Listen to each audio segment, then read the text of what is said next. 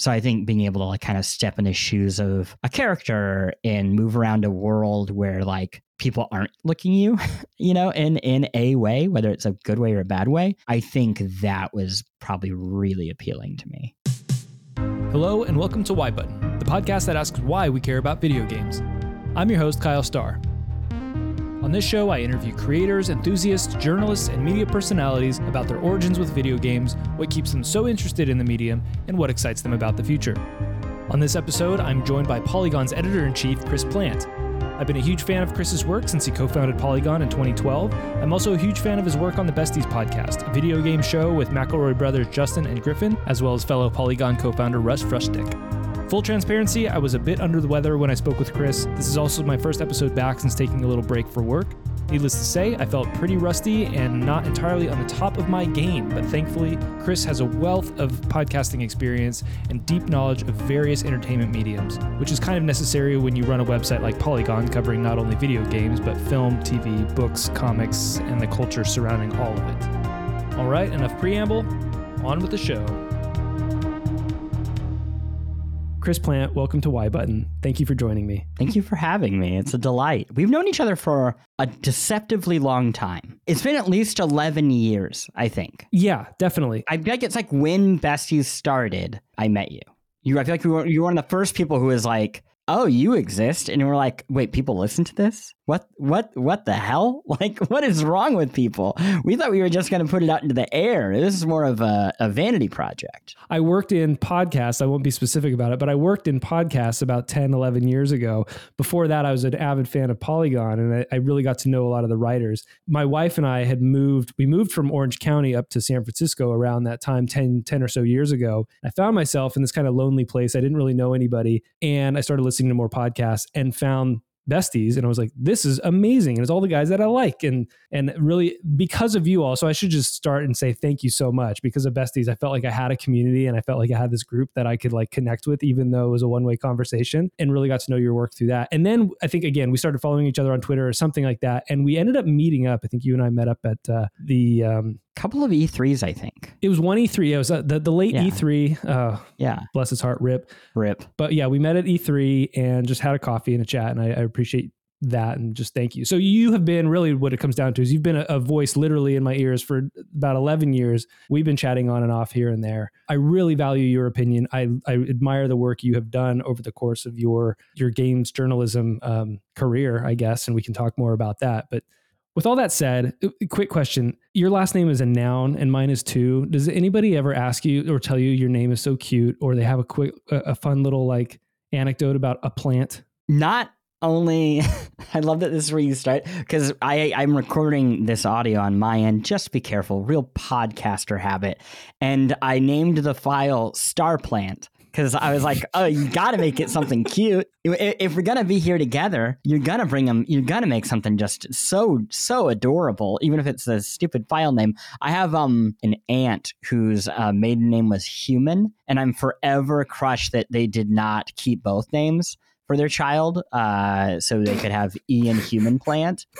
But they decided that was, quote, too far. So she just became Ant Plant is what you're talking about. Exactly. She just became Ant Plant. Thank you. So Chris Plante, yeah, you, I alluded to this. You've been in the games journalism for a long time. The premise of this show, Y Button, is to really figure out why people care about video games. I am a person who just surrounds himself with video game industry news, cultural goings on, and I play the occasional game here and there, but I don't get a whole lot of time to actually play and end up immersing myself in everything else around it. But I can't get enough of it. Like, it's all the podcasts I consume. It's all the news I consume. And I gather there are more people out there that are like me that do this as well, that are just enamored with this medium, but don't really know why they're so consumed with it. Maybe this is true of other hobbies, but I'm specifically focusing on games because that's my deal. You, being in games journalism for so long, I thought might have a very interesting opinion on what your own journey in games looks like and why you're so connected to it and care about it so much. If you don't mind, I could run down the list, but I would love to hear your story about getting into games journalism, why you even started in games journalism, and where it's taken you. And for the record, I should also just say right now you are currently the editor-in-chief of Polygon.com, the best video game website out there right now. Thank you. I appreciate that. I'm a little surprised to be here because my origin story is so short, and you're good at research. You know that if you just go to Kotaku in action and you look at the wiki, you will find out that I had never played a video game in my life until co-founding Polygon and the entire attempt to destroy the video game industry. That's really it. I've actually never played a video game. No. I do have a more detailed industry, but I like to imagine that it's much, because if anybody sees me, I think if you look at me, you're like, oh yeah, what else were you going to do with your life? Like you kind of got filed into a hole. You weren't even trying. And it just, you sifted through. Yeah, what is my journey? I mean, maybe the better question to start with is, you obviously work in games journalism. Yeah. You are, again, currently the editor-in-chief of Polygon. You've spent some time at The Verge, I think, in between some Polygon stints. You actually co-founded Polygon, which was a big deal. Yeah. And again, when I saw Polygon for the first time, I just, my mind blew up. It was crazy. You've done instructing at NYU. Before Polygon, I understand that you were at UGO and helped with OneUp.com, all that. And so again, you're living in the games journalism world. Maybe the question is, why did you pick games journalism, and why not make games? There's obviously, you're obviously interested in games, so you go this direction of journalism. Why is it journalism and not like making games? I have the most insufferable answer for that, especially because getting a job in games journalism is really, really tough these days. But just being fully honest, I had no intention of doing this. I honestly didn't have a lot of interest in doing this. I guess my origin story is I loved video games as a kid. I loved playing them, but I wanted to be a writer, and I didn't know what that meant. I grew up in kind of like rural area outside of Kansas City, Missouri, and I didn't even know what you could possibly get paid for to be a writer. I don't know. I guess you could grow up and be Mark Twain. It was a very hard thing for me to conceptualize.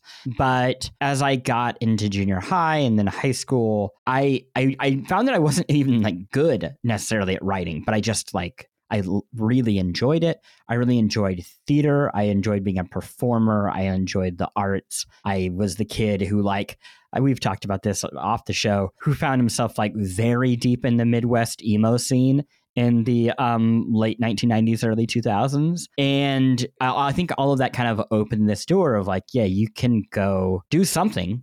Who knows what it is, but you can go figure it out. So I applied to a whole bunch of different schools for college that were nowhere near where I lived, and ended up getting into NYU and went there for writing.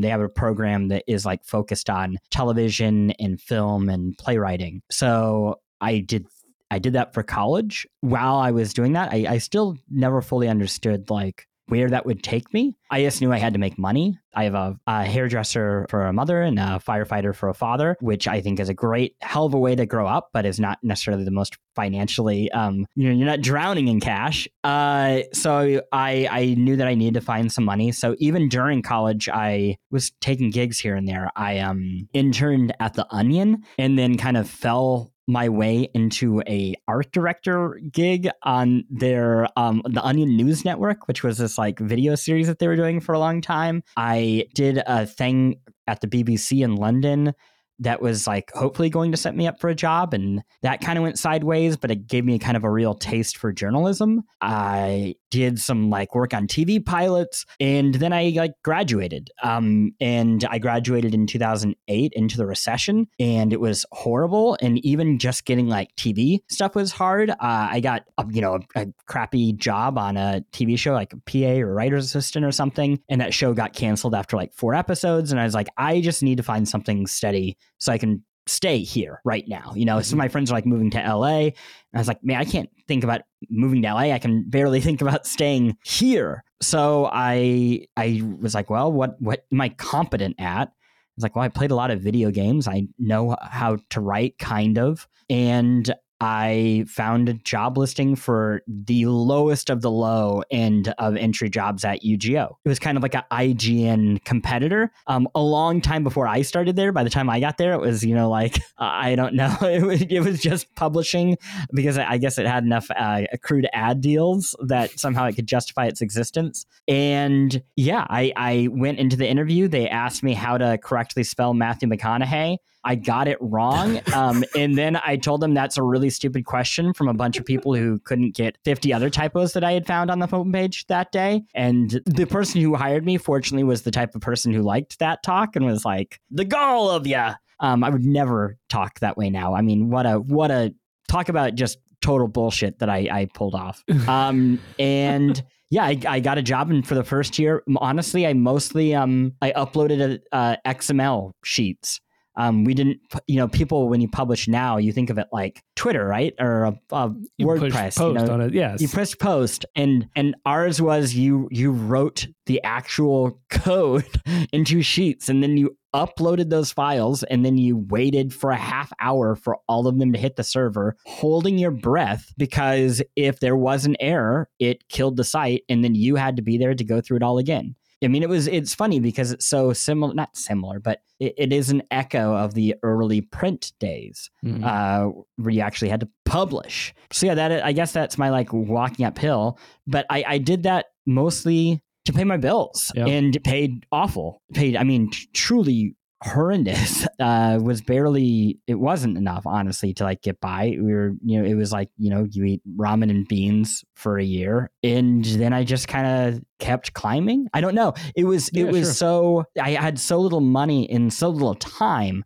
that it's what they tell you in art school is like, don't have a plan B, because your plan B will become your life. I just got very, very, very lucky in that while that beginning part was like really hard, it ended up blossoming into this thing that I've like loved. And I'm so glad that like I took a job at a place I kind of hated, doing a thing I kind of hated, and just kind of like wasn't thinking about it during that period. I was just thinking about getting through the years. And by the time I kind of worked my way up, I was there. Well, I was, writing things that I actually cared about and had a little bit of an audience. So sorry, that was a long, long walk for a small glass of me, but no, I think it's very insightful. And, I'm then curious, like how then does Polygon happen? So you're still at this, you're still at UGO, and then you move into like, it just like one day, hey, we're going to set up a new website with some friends. Like what's the deal there?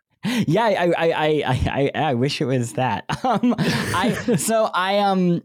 I was in college, and again I was kind of experimenting with journalism and just like how can I write in a way that entertains myself. I had written a few kind of like opiniony things for a site called Game Set Watch, which was run by the absolutely fantastic Simon Carless. There is a generation of people in this industry that owe their careers to this man. He helped run GDC, I would say, during its prime. By helped, I mean like was like a key part.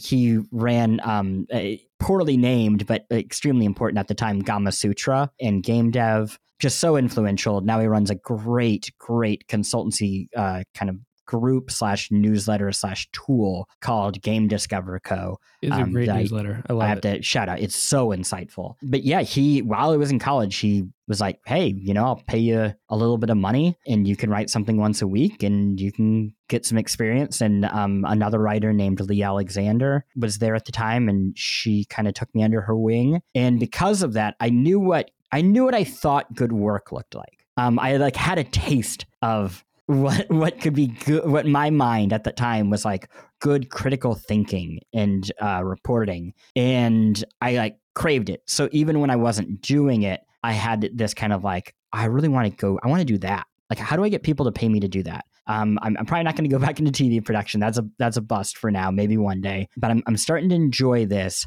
And I would enjoy it even more if I could write something that I believed in, not just like captions and galleries. So at UGO, after about probably like a year and a half, 2 years, it had been acquired by Hearst. We had then acquired One Up and EGM. It was just kind of all over the place. The writing was kind of on the wall. The recession had just kind of lingered. And my boss had like suggested, I don't know if layoffs are going to happen, but if they do, I think it'd be great if you like stayed still and you could like help, but there would just be like fewer people here. And one of the like most not me things I've ever done, I'm so forever grateful to this very brief, wise version of myself, was I said like, please don't. I was like, please lay me off.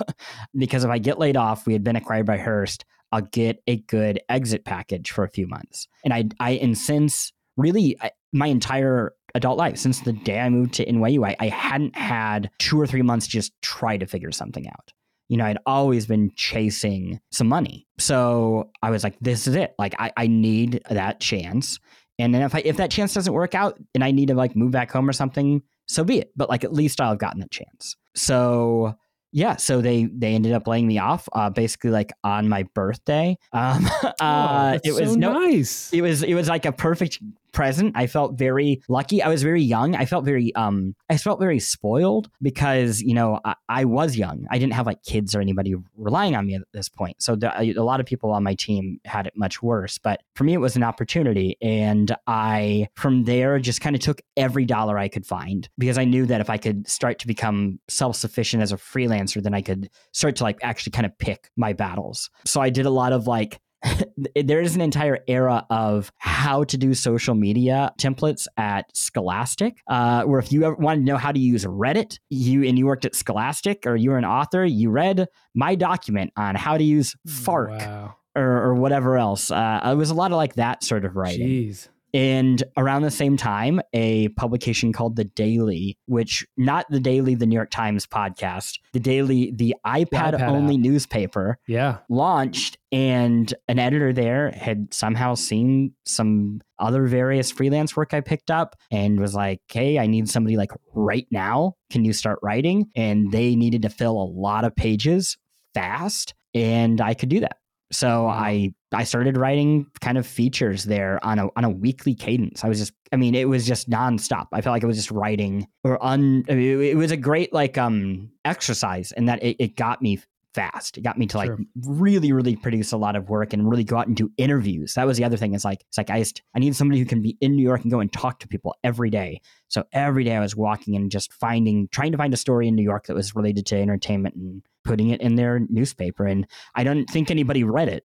Entertainment was the beat you were after for that publication? Yeah, it was entertainment. I mean, very games focused, but like kind of games in the world. So like going to like a pinball bar, stuff like that. Right. But yeah. And then from there, I kind of was able to build up a portfolio, and I knew that I eventually wanted to try to get back onto staff because while I enjoyed it, it was unrelenting in how much I had to produce just to, again, pay my bills. And there were a few different options that I had. And the one that seemed the biggest gamble is the one that I ended up taking, which was Polygon. Which is in hindsight is so funny because the other options, I won't go into it, but like they would have been the wrong choices.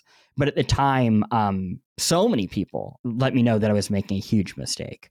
And now that's a great thing to get a carry with you. I will say that. That is the great thing about following your heart is when it does work out, it feels really good. Told you so. Yeah, it told you so is a powerful thing. So yeah, that's kind of like how I got from a bad place to a better place. That's awesome. And we haven't really even touched on it yet. I know we've been talking already a lot. And I do think your career in journalism is important for actually specifically talking about games. There wasn't a whole lot there about games and games journalism specifically, but I imagine throughout all of that, you were not only covering games for The Daily, for eventually Polygon, UGO, all this sort of stuff, but you're playing games on the side throughout this. Or could you, maybe that's a good question, is like you're focusing on paying your bills. Are you even able to play games during any of this time? Yeah, I mean, you are, but what you would play at that time was like the worst. You were truly picking through the sludge pile. It's kind of hard to imagine now because I think, one, there's just so many games out and there's so many good games out that you could every week publish a couple reviews and you would never have to really review anything that's below like a 6 out of 10, right? If you're using the score system, people always say like, why does IGN not have lower scores? There's any reasons for that. But modern day, like just because everything's like pretty solid and there's a ton of it, you don't have time for the sludge. But when I was getting started, you had really big, good games come out in November, and that was kind of the thing. Maybe you got a few throughout the year before that. If you were lucky, there were some surprises. But like week to week, you were reviewing, like Jerry Rice's dog football on the Wii. Or like, I reviewed a zombie car racing game that Activision put out for joystick that I swear was totally incomplete. My favorite thing about it was when you hit the pause menu, it just started playing like really delicate acoustic guitar. And I was like, sure, like this is so clearly somebody got away with one. You know, like Right. this game was so unchecked that somebody's like, yeah, whatever. Like I'm going to put my extremely cool guitar music in this otherwise completely forgettable game. Amazing. So yeah, I played games. I did not play good games for the most part. I played a lot of crap, and then I played a lot of surprises. I played there was a Shaun White skateboarding game where you could create the world around you, like you'd like create rails as you went through the world. It was Ubisoft, very inventive of its time. And those were the best. Like when you would get something that was a real 7 out of 10 energy, it was like completely broken, didn't really click together at all, but it had some ideas. Had ideas, charm. Yes. It got you. And I think right. as a writer, that was like great because you had something to say. You could kind of be in conflict with the piece, which makes it so much more engaging to read about. Just blanket praise or blanket dunking makes for really uninteresting reads. And when you have something that is kind of messy like that, I think those often lead to the best writing. Yeah. On that note, so I kind of think of that as like an aha moment or something like that with games where, it's not only your big blockbusters, the greatest games out there, and sure, they're all amazing, but you get these little hints of like, I love that game. But like you said, it's a 7 out of 10, the Shaun White skateboarding game. Like nobody's going to even talk about this or think about it, but it made an impact to you. Yeah. This is going to rewind maybe a little bit, and I do know through your conversations on Besties and even the stuff you personally cover on Polygon, seems to be the more niche titles, the more, I don't know what you'd even call them. The weirder ones, the maybe the 7 out of 10s, those seem to be your jam. Can you think of, I know it's probably hard, but besides Shaun White skateboarding, can you think of what are other like aha games that have just kind of like blown your mind throughout your life? It's funny because what I'm going to say is going to sound like really obvious, but what I'm giving a lot of like forewarning here, but what I want to emphasize before I even say the names of these games is when you found a weird game as a kid, it was a miracle. You didn't have ROMs. Just finding a copy of a game was incredibly difficult. Even if you read like GamePro or EGM religiously as a 10-year-old and you saw a game coming out and you're like, that is a weird game, I really want it. You were calling Babbage's, which would end up becoming, every game store kind of got centralized under GameStop. But Babbage's or EB Games or KB Toys, you would call them every day. And this is where the whole like pre-order culture ironically comes from, is because they would get maybe a copy in your area and you were going to be the person who like scored that copy. So the games for me were the original Harvest Moon was a huge one. Super Nintendo? Yeah. And I remember when that was coming out on Super Nintendo that I called, at the time it felt like months. I'm sure it wasn't. I'm sure, in kid brain it was like days or weeks, but just I called non-stop to get the copy of that game. And I remember to a T that our area in Kansas City got 2 copies and I was able to like score one of them. And eventually I'm sure more came in, but getting a game when it was not an established thing, there was a chance that you were just going to miss it. It was going to happen and then be gone. The other one obviously was Earthbound, which again now has this entire culture around it. But at the time, no, not at all. I mean, this was a game that it's funny, the copies of it with the strategy guide, they're in this giant box. They now sell for just a ridiculous amount of money. And this was the opposite, where I can remember it just sitting at our Walmart for months. And then finally being like, I really want to know what that is. And playing that and being like, wait, what? Like, why are we kids in a suburb? Like, how is this happening? What drew you to those games? What drew you to Harvest Moon and Earthbound, if not the packaging? Like, we didn't have press like we do now. We didn't have Polygon. We had screenshots in GamePro. But to me, Harvest Moon and Earthbound are not games that I would look at in a GamePro and be like, hell yeah, that's the one. Yeah, I think I didn't like muscles. I don't know like another way of putting it. I as a kid I grew up with, I was born with a cleft lip and a cleft palate. I think I was very skeptical, not of jocks, because it didn't quite work like that, but I was just very skeptical of like masculinity. Especially, and again, being in the Midwest, there was just something about it. This guy got you into Midwest emo. This all makes sense. Yeah. It all felt very artificial, and having a game that was not that. Having a game where it's like, oh, you farm? That's like, wow, that's wild. Do you like have a family? You have a dog? Like you get like a whole adult life and you're a kid. How wild is that? I think that's something that a lot of people are attracted to with, big RPGs too. But for me, it was an awful lot of like reading and a whole bunch of like random battles. No, thank you. If I could just use that time to like farm some corn and some cabbage, that was a much better use of my day. So yeah, that and same with Earthbound. I mean, it is an RPG, but it felt so against the grain of what a video game should be, that it was present, that it was modern day. I was thinking about this recently. I've been playing a lot of the new Yakuza or Like a Dragon game, and how rare it is to play a game set in a modern day setting about modern day things that are not shooting people. How many of those games with a budget do you get in a year? Right. I don't know. I can think of very few. That's actually a good point. Not to tangent too hard, but that whole, the idea that, I don't know how to phrase this exactly, but these games that are these massive games that with these massive budgets, you're obviously going to cater to an audience, the largest audience possible. And that largest audience knows the verb to shoot is the most appealing thing. That's what sells copy. That's what's Call of Duty, Halo, whatever. That's what sells games, is first-person shooters, and that's what a lot of people think of when they think of video games, or people who are not necessarily as closely tied to the space. When they think of video games, they first think of people just sitting in front of their TV or computer or whatever, just shooting other people. Yeah, it is fascinating.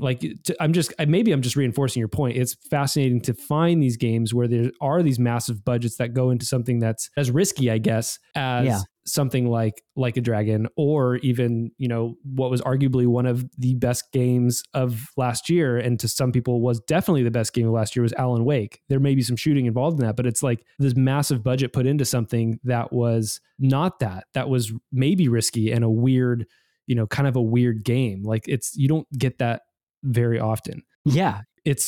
I guess I don't know what my point is here, other than that it's cool to sort of see that on occasion, and for folks who don't pay attention to the medium, it's interesting. I guess where am I going with it? It's nice to see that type of game is getting elevated on occasion, right? Like we're breaking that mold of using the verb shoot all the time for something else, and we saw that back in the day with, games when games were smaller or could be a little more risky, like Earthbound or Harvest Moon. And to see it now is also sort of interesting. Do you think that there's going to be more of that, or is there still a challenge there with? I mean, there's definitely, a ton of it in the indie space. And I love that. I love indie games. I don't want to discount them. I think, just talking to you, I think my kind of soft spot is for games from larger teams that try to do the indie thing in that mold. That is when I am just very, I don't know, that's when it really clicks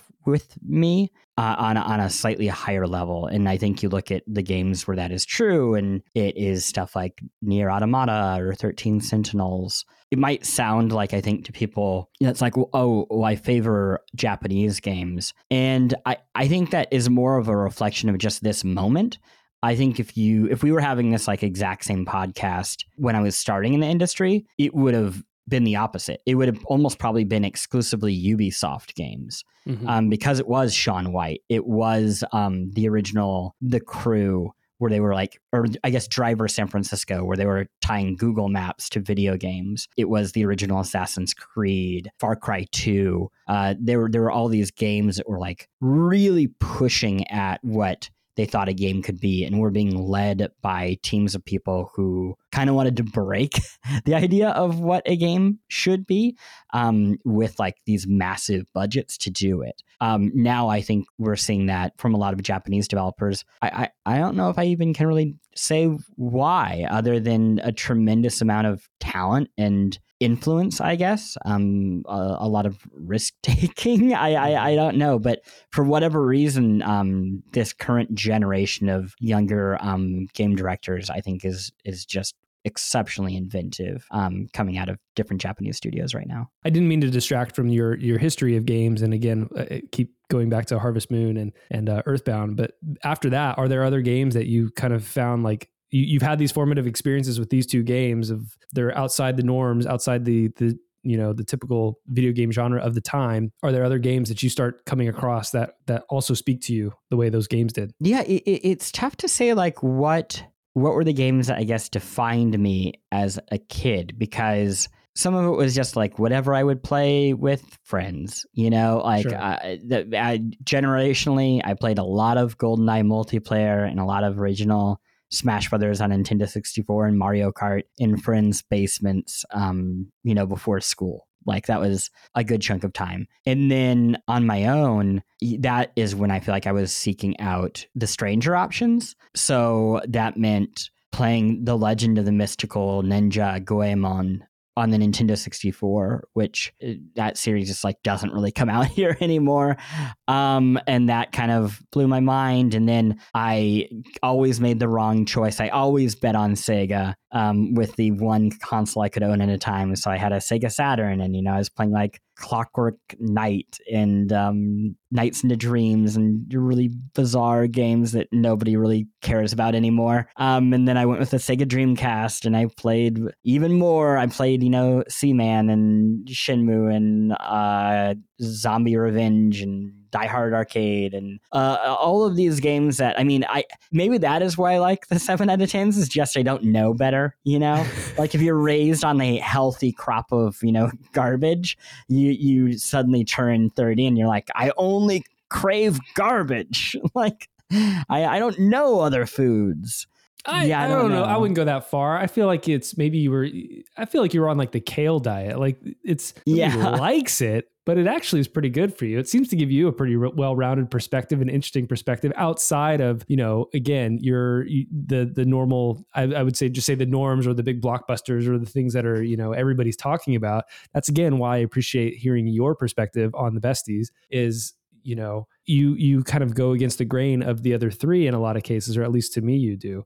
We had very different upbringings, I think, in terms of like video games. I think that's certainly the case. And both, obviously, Griffin and Justin are brothers. They do shows together. Frush grew up with an older brother. And I think because of that, there was maybe some like sharing of the gaming systems and things like that, and you could kind of cover more ground. Are you an only child? I'm an only child, and I'm an only child who grew up with a very large Catholic family, so we always had people living in our house. So it was kind of this like it was great, but sometimes it felt like the bad of both worlds, where it was like, great, none of the attention and none of the time to myself, but also no built-in friendships for the rest of my life.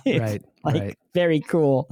But yeah, you're right. At the minimum, my gaming history makes for a good party trick. Like I felt like early in my career, people would be like, well, you played this, and this, right? And I'd be like, no. And they'd be like, oh, can't believe you haven't played Zelda. And he's like, yeah, but do you want to hear me talk at length about Nights into Dreams? And they're like, no, but I'm impressed. So, it really helped in that respect. I'd be like, what about the Christmas edition? And they're like, okay, you can stop talking. We get it. You're a weirdo.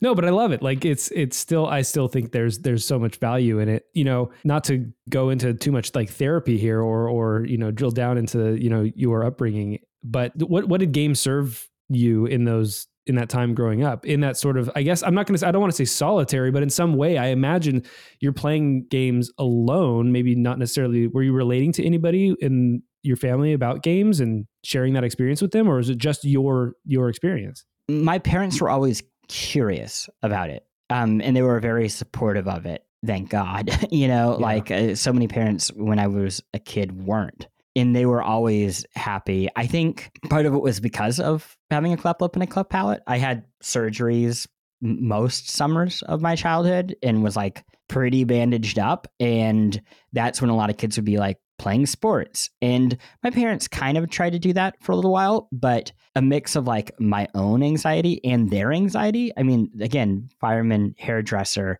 spending God knows how much money on these surgeries. And for them, it was like, hey, we can't like break our investment.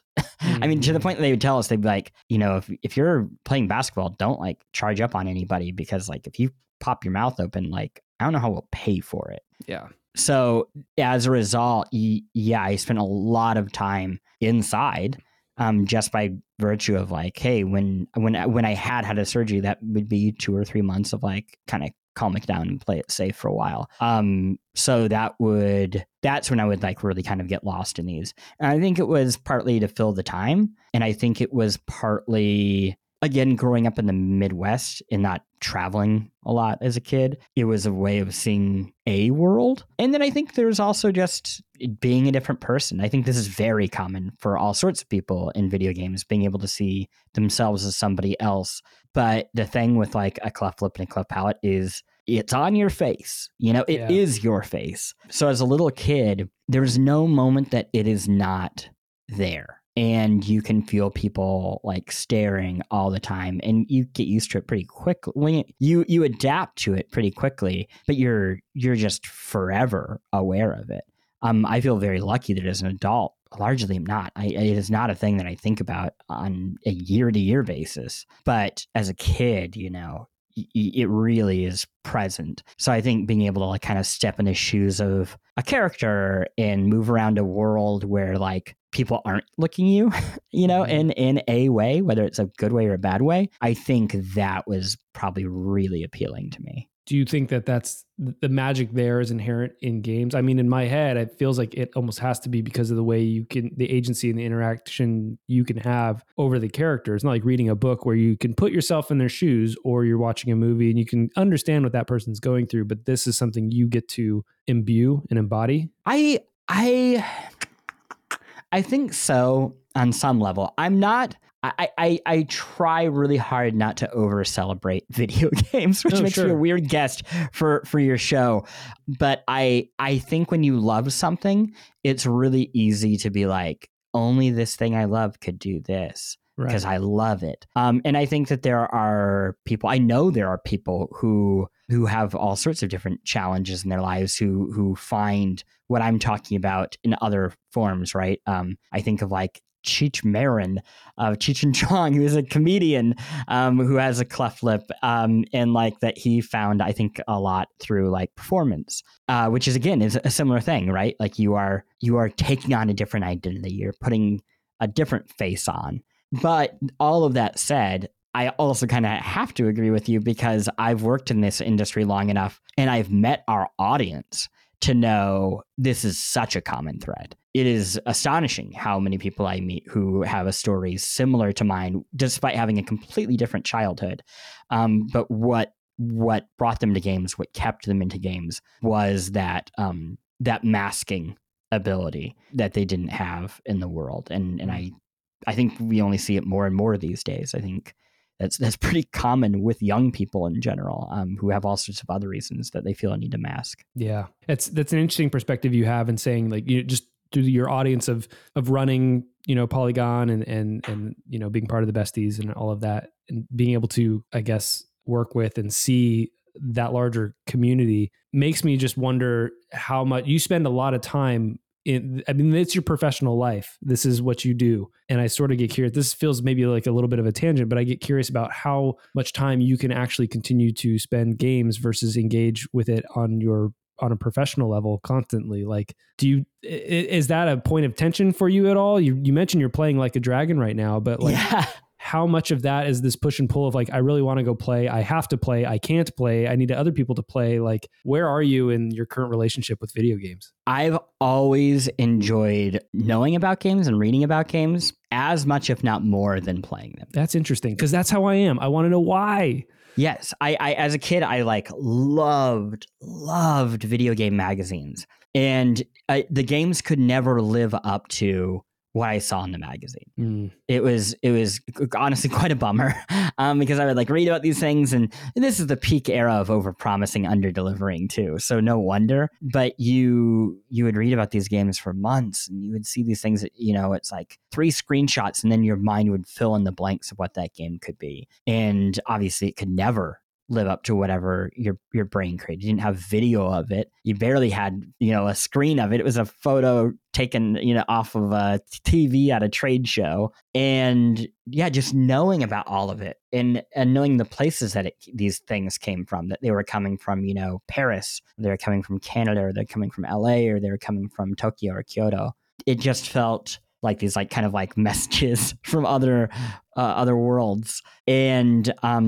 And then you would play them, and it'd be like, oh, okay, get all 5 bananas and get to the end of the level. And it's like, oh, wow, I don't know what I was expecting, but it was more. And we didn't have, again, a ton of money, so we had to rent a lot of games. So the games that now everybody's like, you didn't play Final Fantasy, 3 or 4 or 5 or 6 or whatever. It was like, of course not. Like, how many times could I rent it? Like, every time I was renting that was a time I wasn't renting something else. And I had this like whole back catalog I wanted to get through, By the time I was old enough to kind of really start renting things, most of the NES had happened. So there were so many games for me to like go back and check out. So yeah, that's kind of how I am now today. I don't feel a need to finish a game to like enjoy it or to talk about it, to have a rich conversation about it. I think most games are overinflated anyway.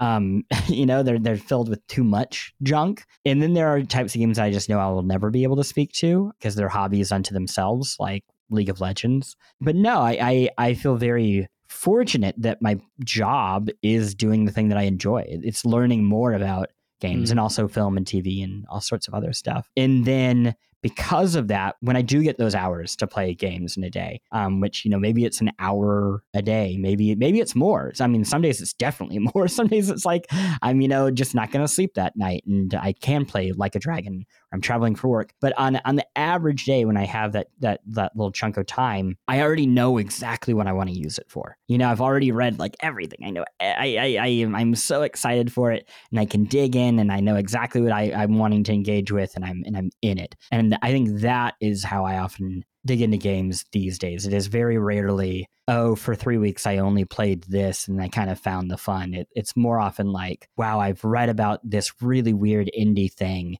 and I've already kind of have thoughts about what it might be trying to do in its relationship with film.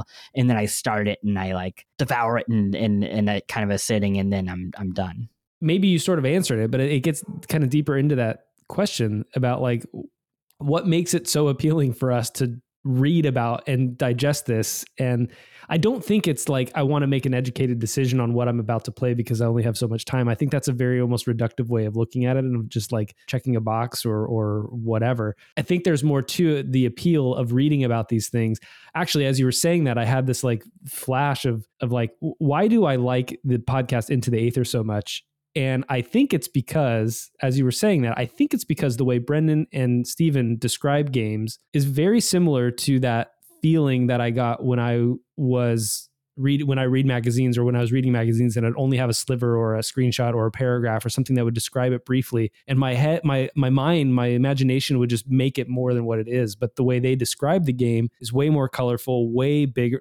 It may be spot on with it. It may be bigger than it, but the story they tell around the game and what's happening is so vivid that it's almost more fun to listen to that and let my imagination go wild and live in this world. It's a storytelling medium, their podcast, really, for me. And that's kind of what I get out of it and why I enjoy it so much. And yeah, it's not that I'm playing those games. It's that I just enjoy listening to the world that's being created and described for me. And I don't know why that feels unique to games, but it sort of does. Yeah, I think, well, it's certainly unique to that podcast. I love their show, and I love both of them. I don't always love playing the games that they talk about. Right. Kind of for the reason that you're saying, because I think you're right that they really bring their imagination to every gaming experience. And their gift is, one, to be able to do that, to like truly role play every game that they turn on, not just role playing games, but everything that they are in conversation with every game. They're in performance with it.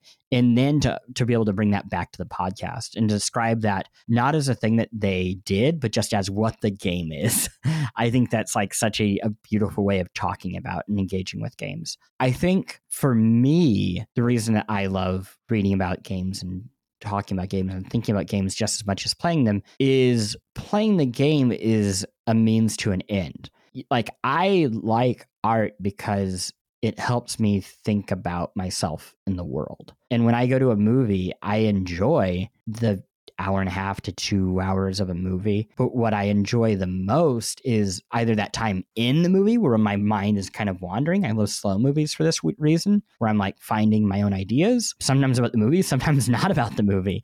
And I love that time afterwards where I'm, with myself and it unlocked something in me. It helped me come to some conclusion, whether that is like what we're all here to do in life, or hey, I should, cook more kale. I probably need greens in my life.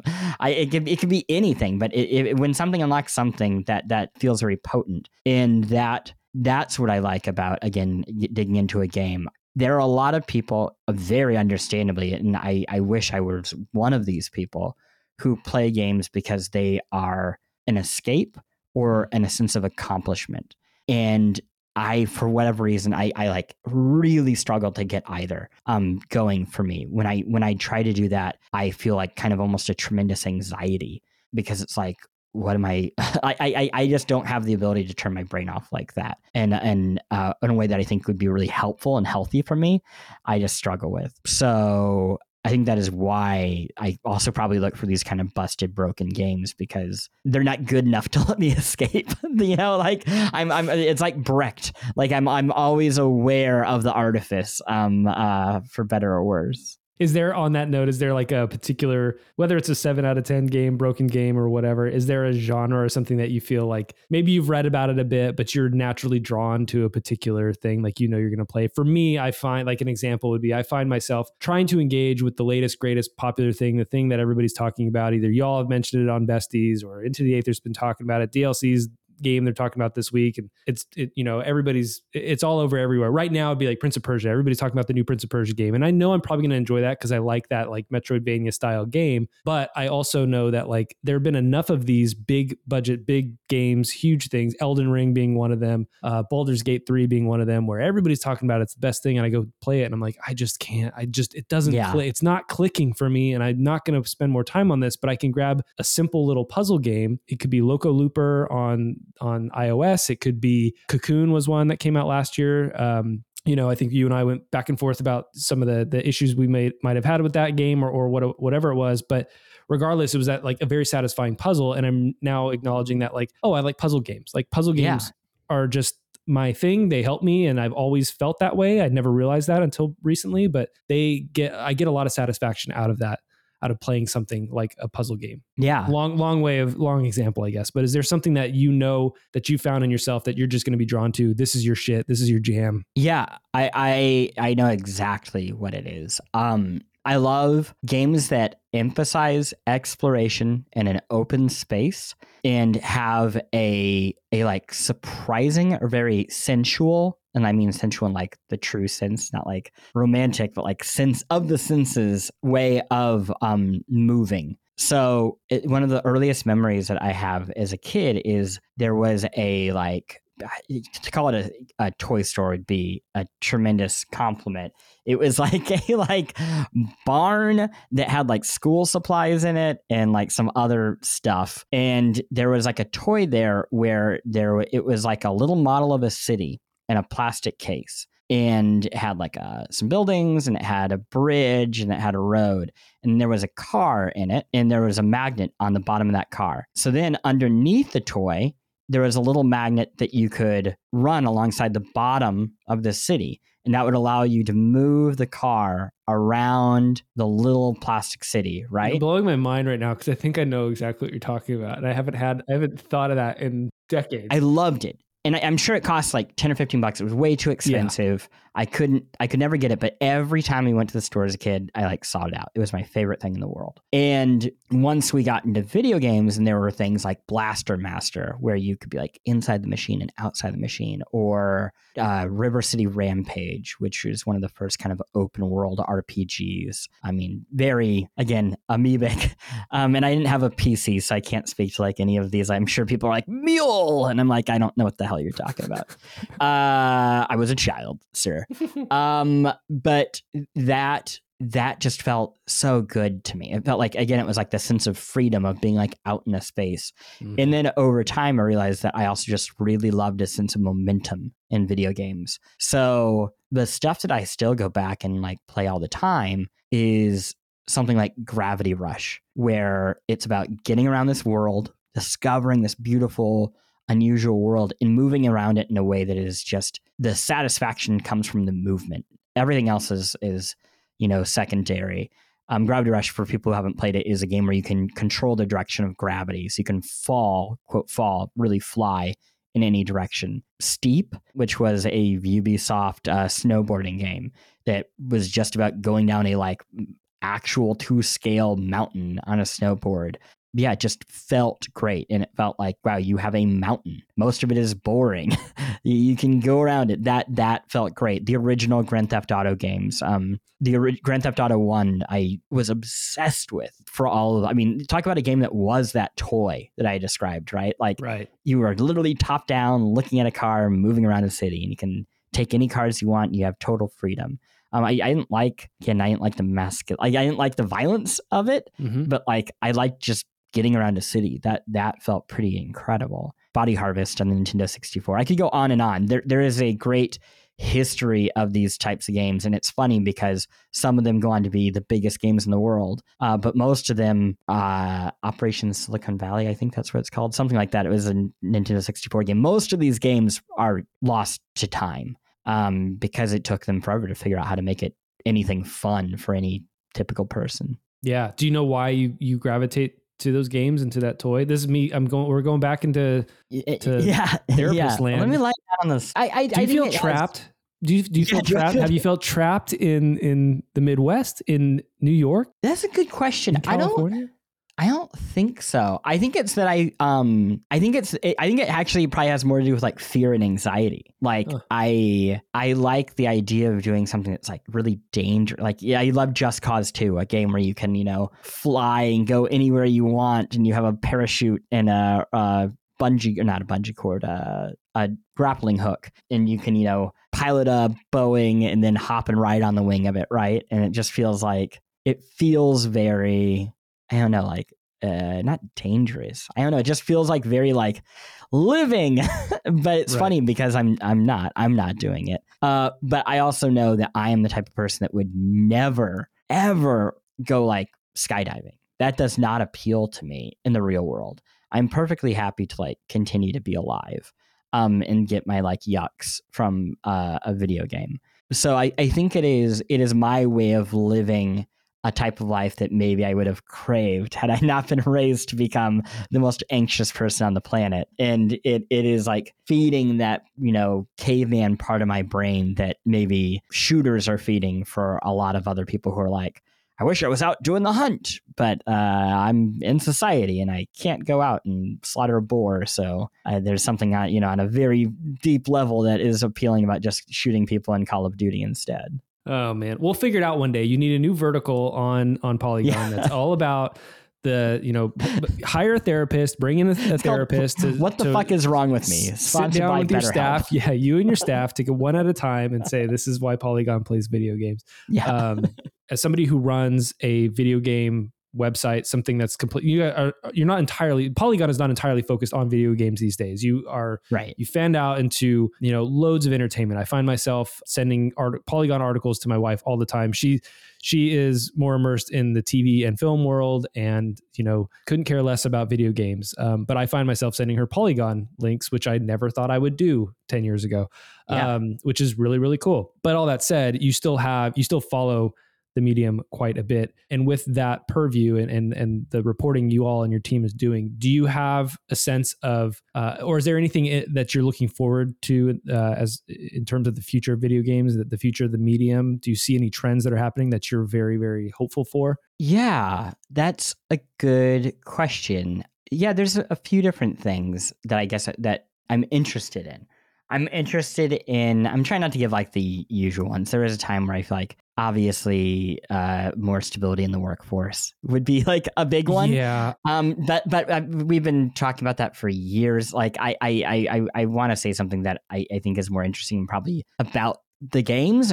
Something that I like is this changing of the guard of who the kind of like powerful game creators are. When I got into this, it really was Activision, EA, Ubisoft, and then, Sony, Nintendo, and Xbox produced the hardware. And now it's like I mentioned all the talented Japanese studios that are involved. We have Dragon's Dogma. Capcom is in just such a better place than it's been.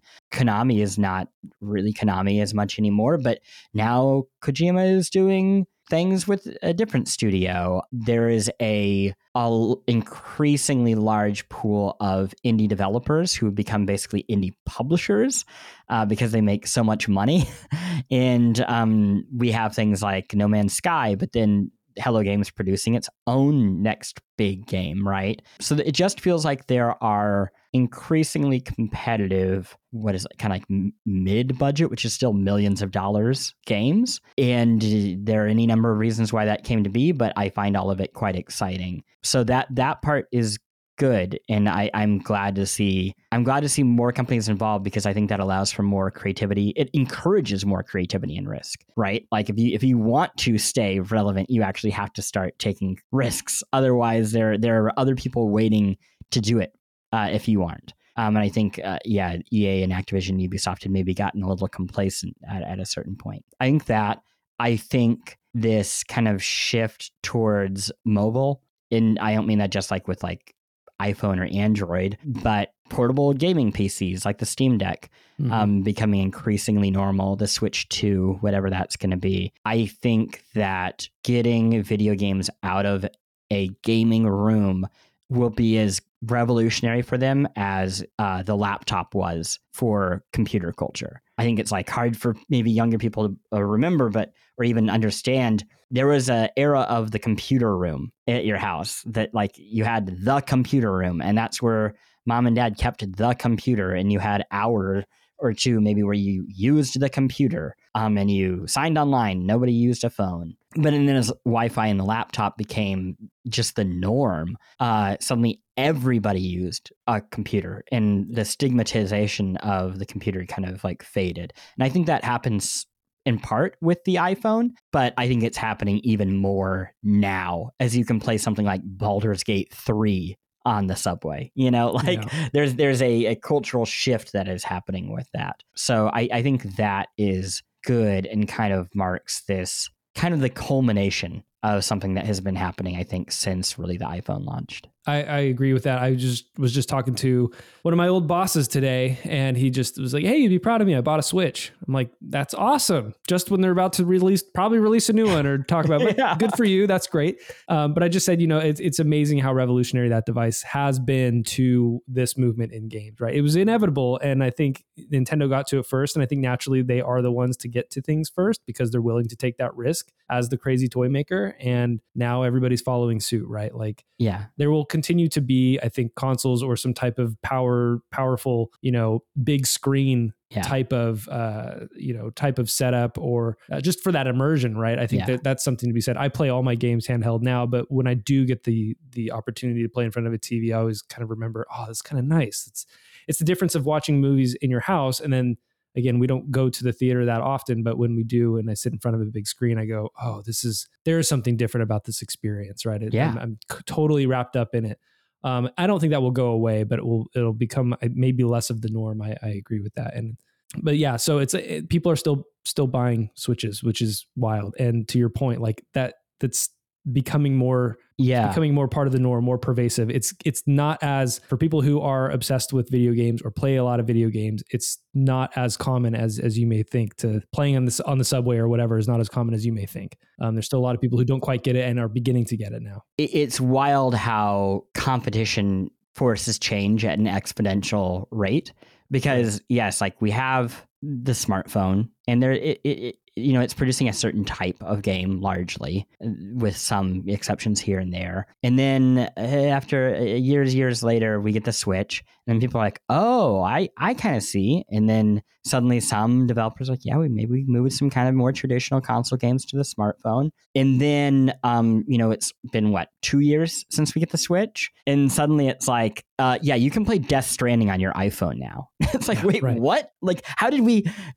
get here? You just moved so fast. And here we're going to show Resident Evil at our smartphone event, and both, Google is also competing, and Nintendo suddenly is like, yeah, we got to get that Switch 2 out, because we have competition, and Steam has Steam OS, and then all the Windows companies are like, we got to get that out, and suddenly everything's happening all at once, and it's not that long ago. It's like 8 years ago that you put Zelda in someone's hand, and it was like, oh, whoa, I didn't even know we could do this. Do you think we could put maybe something else on this? Like, it still felt like it might not last. And now it's hard to imagine a world of video game culture that is not fundamentally built around portability in some way. Yeah. And you saying that, I don't want to belabor and get into maybe too deep to the conversation, of layoffs and what's going on in the industry. As we talk this week on this show, this is the week that we heard of the layoffs at Riot, 530 odd folks. And then yesterday, I believe it was, we heard about Microsoft and 1,900 folks there, along with anybody else, all the other layoffs that have been happening, towards the end of 2023. I struggle with squaring the circle, and I don't want to talk too much about it because I'm not as educated in the space as I ought to be, and really should, digest it. I feel for everybody who's impacted by that. I've reached out to some friends who are either directly impacted or they have relation to people who are, and it's terribly sad and heartbreaking. And the square I have trouble circling is that games are more pervasive than ever. There's seemingly more and more people are playing games, and that's going to continue to grow, and we can play in more places all, at all times. It's like, and I don't expect you to have an answer. I don't have an answer, but you obviously have to have people making these games that everybody's playing all the time, all over the world. And again, the audience and the ability, the places you can play is only growing. Like, how is it that we struggle with the labor? I think that the labor question, or the labor problems, when we need all those people to be building these things. And I know it's more complicated than that. There's the business layer, the financial layer, all that sort of stuff. It's not an easy problem to solve, especially when you're trying to cater to a bigger conglomeration or shareholders or whatever it is. And that's why I don't think we need to get too deep into it. But it's just something that I'm challenged by. There are so many games, but there's so many vehicles and places you can play these games and enjoy these games. And that's only growing. Games are not stopping or going away anywhere. They're only that the medium is only going to keep growing. Yeah. The appetite's only going to grow, and the places you can play and the people who are playing are growing as well. I mean, I think it comes down to just games are still such huge financial gambles, especially the larger ones. You have to remember that Suicide Squad Kills the Justice League is competing against Pal World. They're competing against the same, interest. There are a finite number of people. And right now, 2 million concurrent people on PC are playing Pal World, right? Doesn't mean there's not millions of other people who could be playing Suicide Squad, but those millions of other people are also playing Enshrouded, which also just came out this week and has, I think, like they're expected, 1 million sales in the first couple of days. There's a lot out there. And some of these games are made over the course of a few years with relatively small to medium-sized teams and expectations that are getting far surpassed. And then you have something like Suicide Squad Kills the Justice League from Rocksteady Games, which I don't know how it's going to do, but I would be concerned if I were there. It's a game that has taken 7 or 8 years to develop. Leadership changes. It is a IP game tied to superheroes that have gone through. I mean, where superhero culture was when this game began development and where it is now is a totally different place, right? And all of those decisions, some within the control of very powerful people, like the decision to make it a kind of like a living game, or at least present like one. That was a decision that I think in hindsight, probably a lot of people wish they could take back. But some decisions that were not really in their control, like it probably seemed like a really good idea to make a superhero game 8 years ago. If you went back and gave everybody that choice, I think most people would be like 8 years ago, yeah, that seems pretty good. We'll probably ship this game in 2 or 3 years. It's going to be great. But then things go poorly. And I think that is what is so hard. And I just have endless sympathy, anxiety. I don't know what to describe for people who are making these things, because you are not just dealing with, in some cases, incompetency of executives, because I don't think it's that every time. It's just not how business works. Sometimes it is, sometimes it isn't. You are also dealing with so many third-party stakeholders in these larger projects. You are dealing with the luck of the draw with your release date when you are competing against, dozens of games. Who knows if you thought you had a clear window releasing a game in January. Surprise, Palworld and Enshrouded are coming out. Good luck having your game seen by anyone. There are just so many things that can go wrong with how games are available right now and how games are made, that it's just it's terrifying. And I think that is what's hard. And I think that's why we've seen a lot of people fighting for unionization, because they are fighting for a sense of at least some control within this world where so much is completely out of their control and even their boss's control. But to at least have some of it is I think, understandably quite desirable. Yeah, when so much has been taken away from you. Yeah. Again, I don't have the words for it. I think that was very helpful. I'm processing a lot of it and just feeling a lot of it through social media. And again, like I said, friends. So I appreciate your perspective on it. I don't want to, it's not really the point of this podcast, but it made, oh yeah, no, I mean, the pervasiveness of consoles made me think of it and just how much volume there is out there. Right. So. It's impossible for me not to think about it. And it's impossible for me not to think about it also because what is happening in the media world is not so different.